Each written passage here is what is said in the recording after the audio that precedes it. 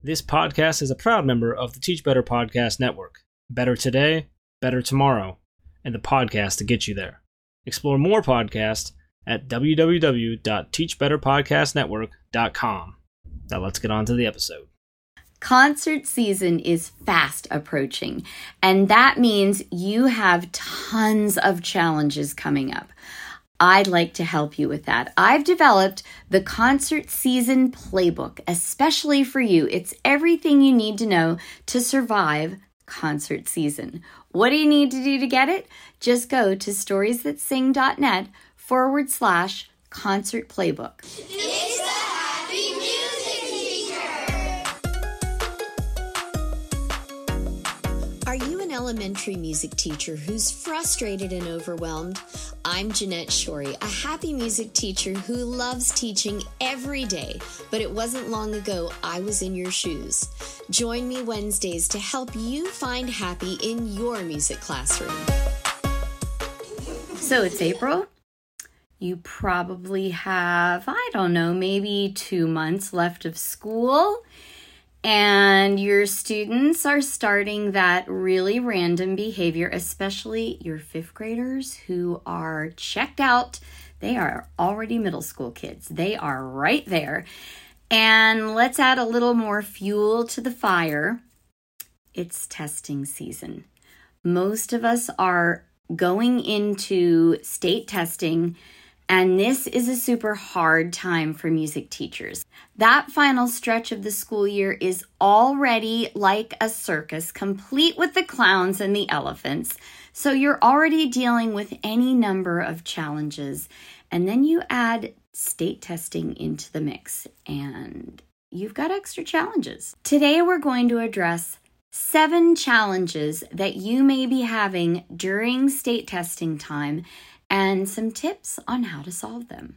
Number 1, are you actually teaching during this time, or will you be monitoring the hallway or proctoring? So if you're monitoring the hallway or proctoring, that means you're going to be out of your classroom for at least a few hours during the next couple of weeks, or maybe that some classes are going to be missing music if you're teaching. So the best strategy in either one of these cases is to use what I call a fluffy lesson. This is a lively and captivating activity that's going to be pure fun with some review mixed in. So we don't want to just go crazy, hog wild, and not do any teaching. But we also don't want to teach anything new, because at this time of the year, especially during testing week, your kiddos' brains are going to be tired. And that means it's going to be extra challenging to even try to spoon feed them some extra knowledge. So I say do a fluffy lesson. Again, this is something that is fun and active. The best part is that it's not part of a unit, so it's not going to matter if some classes miss it and some classes get it. An example would be my bouncy ball activity. This is a lesson that's perfect for outdoor learning. It's got a review of basic note names and note values, and your students will get to toss and bounce a ball while they enjoy some gorgeous spring weather. Now, pro tip. Did you hear me say weather instead of weather? Gorgeous spring weather.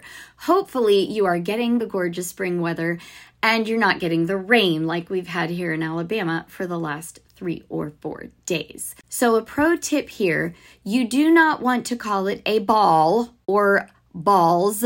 You want to call it a bouncy ball for obvious reasons, because otherwise you're going to get giggle, giggle, giggle, even with your 3rd graders, sometimes even with your 2nd graders.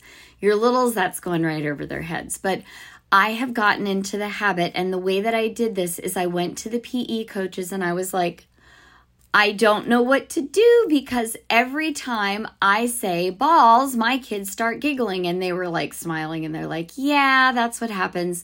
What you need to do is you need to call it a type of ball. So tennis ball, bouncy ball, basketball, never just the word ball. So that is a pro tip for you. So this bouncy ball activity is perfect for a fluffy lesson, and you can get it free by joining my email community. All you have to do is click the link in the show notes. You're going to receive that free lesson plan plus 2 more storybook lessons. So that is a great way to give yourself 3 done for you end of the year lessons that will not tax your children's brains and will also give you a little bit of non-thinking time as well. So that is number 1. Number 2, will your schedule change? There's really nothing you can do about this. Your classes are going to probably come at some random times. Your schedule's probably going to be all over the place.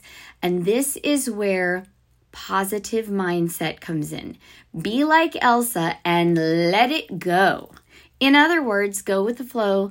Try not to let the schedule changes bother you. Try not to, put pressure on yourself to get everything done that you would normally done. Now, here is another pro tip. If you are planning to use instruments, which I highly recommend, but not those instruments where you have to do a lot of talking, instruments like rhythm sticks or maracas, something that your kiddos are going to know how to play right away, what I recommend doing is use the same instruments for every grade level. I tend to try to do that anyway, and right now it's a little bit easier because I'm only teaching 4th and 5th, but even when I'm teaching at my school where I've got pre-K all the way through 8th grade, my middle school kids, I'm going to change up what I'm using for them, but with my littles all the way through probably 5th grade, almost always I use the same instrument because that way I don't have to worry about passing out instruments, collecting instruments, all that good stuff. Plus, it saves some time and it saves some headaches. So that is my pro tip. And then what I like to do is I add new songs and movement to the activities, different songs and different movement for each grade level. For example, sometimes I'll have kinder and first share. Pre-K can sometimes share an activity like all the way through the song, the movement, the whole deal. Once I get to 2nd grade, 2nd and 3rd grade can share. 4th grade, it depends on the 4th grade. 5th grade, I'm going to do something different with them because 5th graders are kind of off by themselves on their own little level. Challenge number 3.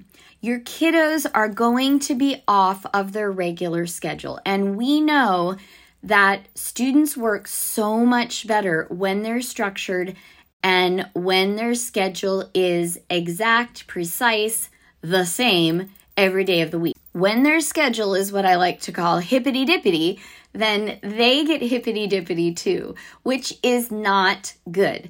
So you can't control what's happening in the rest of the classroom. And then a lot of times what happens is like teachers will pass out donuts before or those Smarties that help the students get into that mindset of being Smarties, that kind of thing. So they're going to be a little sugared up, and that's going to be challenging as well. So since things are going to be hippity-dippity every place else, your classroom should be as structured as normal. So if you keep things very structured in your classroom always, which I highly recommend, then definitely you want to keep things structured on those days as well. The testing days, it's super important to keep things going the same way. So for example, with your littles, if you start with a hello song, and then you start with a steady beat activity, and then you go into singing and they get to keep the steady beat on different body parts, and then maybe you do another steady beat activity with students walking around the room, or maybe you're doing a fast or slow activity, I don't know. And then you sit them back down, you get them calm, because the key when you're doing movement is when you sit them back down, it should be a calming time. So read a storybook or do some mirror game, which is where you do some very slow movement and they have to mirror you. Whatever you need to do to get your kiddos calm again. And then maybe do one more activity, and then it would be time for your goodbye song. So however you normally structure your day, that is how you should structure your classes even during testing. It's going to help your kiddos feel more comfortable. It's going to positively affect their behavior. And as it's going to affect their behavior in a positive way, it's going to affect your day in a positive way too. Number 4, your kiddos may not be allowed to get outside and run around and burn off the crazy. This is a really big deal, especially your littles, because if your big kids are testing and your little kids aren't allowed outside to play and they're not allowed to make too much noise, then they're not going to have time to shake off those sillies, as it were.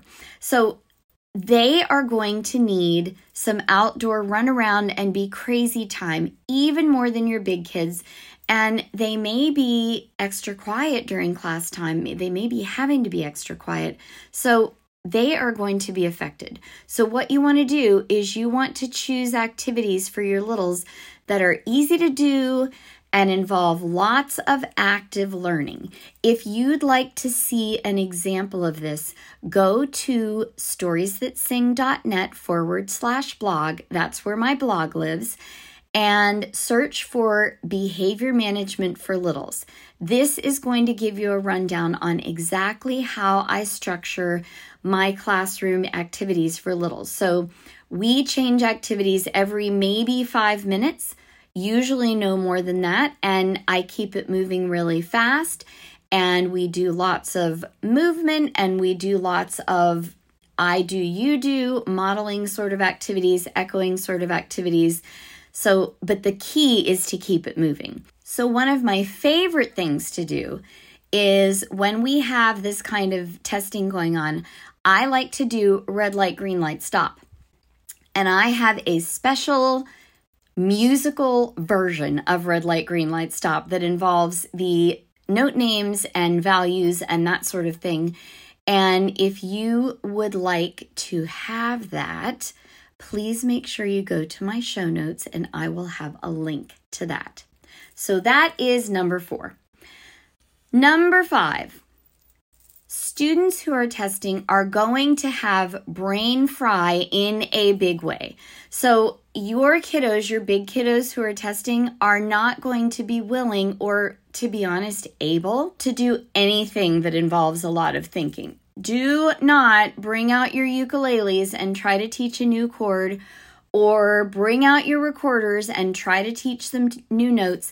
This is a really bad idea. It means that your activity is going to crash and burn. And that is the last thing that you want to do. So you don't want to start a new unit. You do not want to start doing any new learning. And you want to be very, very careful about that. So think fun, active activities with very little talking on the part of you or your kiddos. And I'm going to have some great suggestions for testing week shortly. Number 6, what rules should you follow when designating lesson plans for testing week? So you want to be really careful because many of the normal strategies that you use are not going to work because your kiddos are done. It's the end of the year, as we've talked about. Their brains are tired. Their bodies are tired because they've worked their brains so hard, and they are not going to want to do much of anything. I mean, legit, a lot of classroom teachers will do, random activities, put on a movie, take them out for extra recess, all that good stuff to kind of get them back into the mode of being normal kids after a testing day. So here are the rules you need to follow. First of all, review only. Don't do any new learning. Take an inventory of what you've done so far and decide what your kids really need for review, and then pull out your most fun activities and use them for review. If you don't have fun activities, be sure to check my website, storiesthatsing.net/shop. That will be linked in the show notes as well. And you can find some fun activities that don't require too much thinking. Again, no thinking. Your students are brain fried. They're not going to be able to do any major thinking.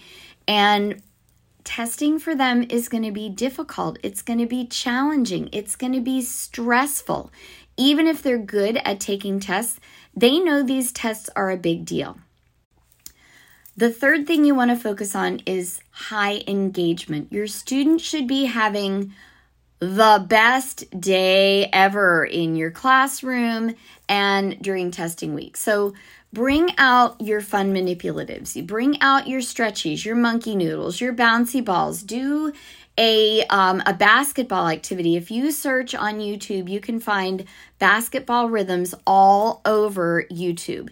Anything that is easy and fun. Do a fun meet and greet. Do anything where the kids are moving and they're very engaged. Think about and you can even do repeats. Think about those lessons where your kids were like, oh my gosh, that was the best, most funnest thing ever. And that should be the thing that you do. Repeating is good because repeating is, first of all, good review. And second, if your kiddos love it, they're going to love it the second time too. In fact, they may even love it more. The next thing you want to focus on is don't do too much teaching. Don't do too much talking. If your lesson has 5 minutes of talking time, then I would rethink it. I would recommend really no more than a minute of talking, 5 minutes of active learning, another minute of talking, 5 more minutes of active learning. So, and if you can get away with barely talking at all, that's even better. Like I love to, during testing time, just point to things and, do like body motions and things like that, because that gets them really keyed in on what you're doing as well. So that's kind of a fun way to teach for you and for them. And finally, nothing too noisy. That is an extra challenge, of course, but your school is going to be in quiet mode. And so that would not be the best time to bring out your bucket drums, your gongs. You want to think egg shakers, maracas, sand blocks, anything that is quiet, because otherwise you're going to have somebody knocking. Usually it's going to be like the principal or the assistant principal or something like that going, excuse me, but you're supposed to be quiet. We can hear you all the way down the hallway. So not a good thing. I have number 7 for you, and that is exactly what should you teach. So I love to use steady beat activities. For example, learn a song that they love, or I should say review a song that they love. And then you can do body percussion to the steady beat. And then you can add movement to the steady beat. And then you can do a quiet instrument to the steady beat. So that is one thing you could teach. You could use your fun manipulatives. So get out your scarves, get out your monkey noodles. The monkey noodles are those stretchy things that, and I'll link, I'll put a picture in the show notes for that to help you know what they are, but they're like anything stretchy. So I love to use like the bigger monkey noodles. What I did is I took my monkey noodles and I did this right in front of my kids, and I wish I had videoed it because it was the most hysterical thing ever, because I took the monkey noodle and I hung it and I folded it in half and then I cut it, and they were like, and then I folded it in half again and I cut it again, and they were like, and then I folded it again and they were like, no, and I was like, yes, and then we cut that one in half. So it was a really good visual, because you know that your whole notes, your half notes are exactly half of your whole notes in value. You know that your quarter notes are exactly half of the value of your half notes, and et cetera, et cetera. But what I do with those monkey noodles is I'll use the longest version for whole notes, and then I'll use the half for half notes, et cetera. And I'll give out each group, like I'll have a group that has whole notes, a group that has half notes, quarter notes, double eighth notes, and then we'll do some reading and we'll use our monkey noodles for that. Get out your streamers, get out your canopy scarves, your bouncy balls, your bean bags, anything you can do where, and I'm going to give you a pro tip here. This may not work for you, but it works really, really well for me. Literally in any school I've done it, if you have something soft, instead of walking around and passing them out, I love to toss them to my students. And I will say to them, if you keep your self-control, this works really well. But honestly, I usually don't even have to say that. I just start tossing and they think it's the silliest thing ever. And it's so much fun for them.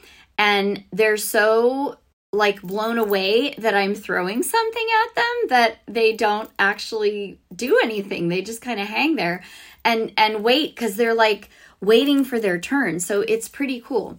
If they lose their self-control, then you can be like, this is what I do. Okay, silly Miss Shorey is going away, and serious Miss Shorey is now going to pass you your instrument or whatever it happens to be. So that's kind of fun. Rhythm play-alongs or body percussion play-alongs are fantastic. There are so many of them on YouTube at this point, and they are the best thing ever. They're a really good way to get your kids reading rhythms, and nobody has to think too hard. A lot of them are kind of longer, so normally you wouldn't want to do something super long, but it's the time of the year where I'm giving you permission. Miss Shorey is giving you permission to do something a little longer that's easy. That is okay. Do some centers. So if you have centers that you found on TPT, and if you haven't found any centers on TPT, I wish I developed some, but I have developed none. So you can go onto TPT and find like rhythm centers, instrument families of the orchestra. I mean, literally anything you can find review centers. And what I like to do is, actually, this is not my idea. This was a music teacher's idea that I took a centers activity at FMEA this past year. And she said, do the game with them like one time, and then like do each game with them and then split them into centers and do the game. So if you have them play the game first for a couple minutes, and maybe the following week you do the centers. So that's kind of a cool thing. You can find bunches of escape rooms that will review all kinds of different things. So that's another fun thing to do. I love to do karaoke day. So we have a couple of stipulations there. The kids have to pick a song from your song list, and that way you're keeping things appropriate. And I try to make it like a really long song list. If you just search list of clean pop songs for the elementary classroom, you're going to find a ton of stuff. And then they are going to pick something, and I say to them, you can sing with a group, you can sing by yourself, or you can be part of the audience. So that is karaoke day. You can do clapping games, movement meet and greet. Line dancing is a fantastic thing to do during testing week. You have to keep the music kind of soft probably, but line dancing is great. And then if you have not discovered Mr. Henry's Four Corners options or his The Music Floor is Lava options, they are gold. They're like 12 to 15 minutes long, and it is the best learning because he adds all this great learning into it, but they think they're just playing a game and having fun. It is, I'm telling you, gold. Totally look that up. Then you can do quiet games. For example, Whisper Day, where all talking is done in very quiet voices, or Tiptoe Movement. That's kind of fun. My littles especially love that. The silent game is great. And you could do telephone with musical words and phrases. You're going to come up with these, and they're going to get in their line, and they're going to do telephone that way. Or you can do yoga poses and statues to quiet music. I mean, the list goes on and on. So testing time is a super challenging part of the school year for everyone, not just you, for everyone, because you're tired, your kiddos are tired, everybody's brain fried this time of the year, and no one wants to work very hard. So I say review, review, review, and have some fun. Well, that's all I have for you today. But before I go, let me remind you, keep learning, keep growing, and keep being fabulous you.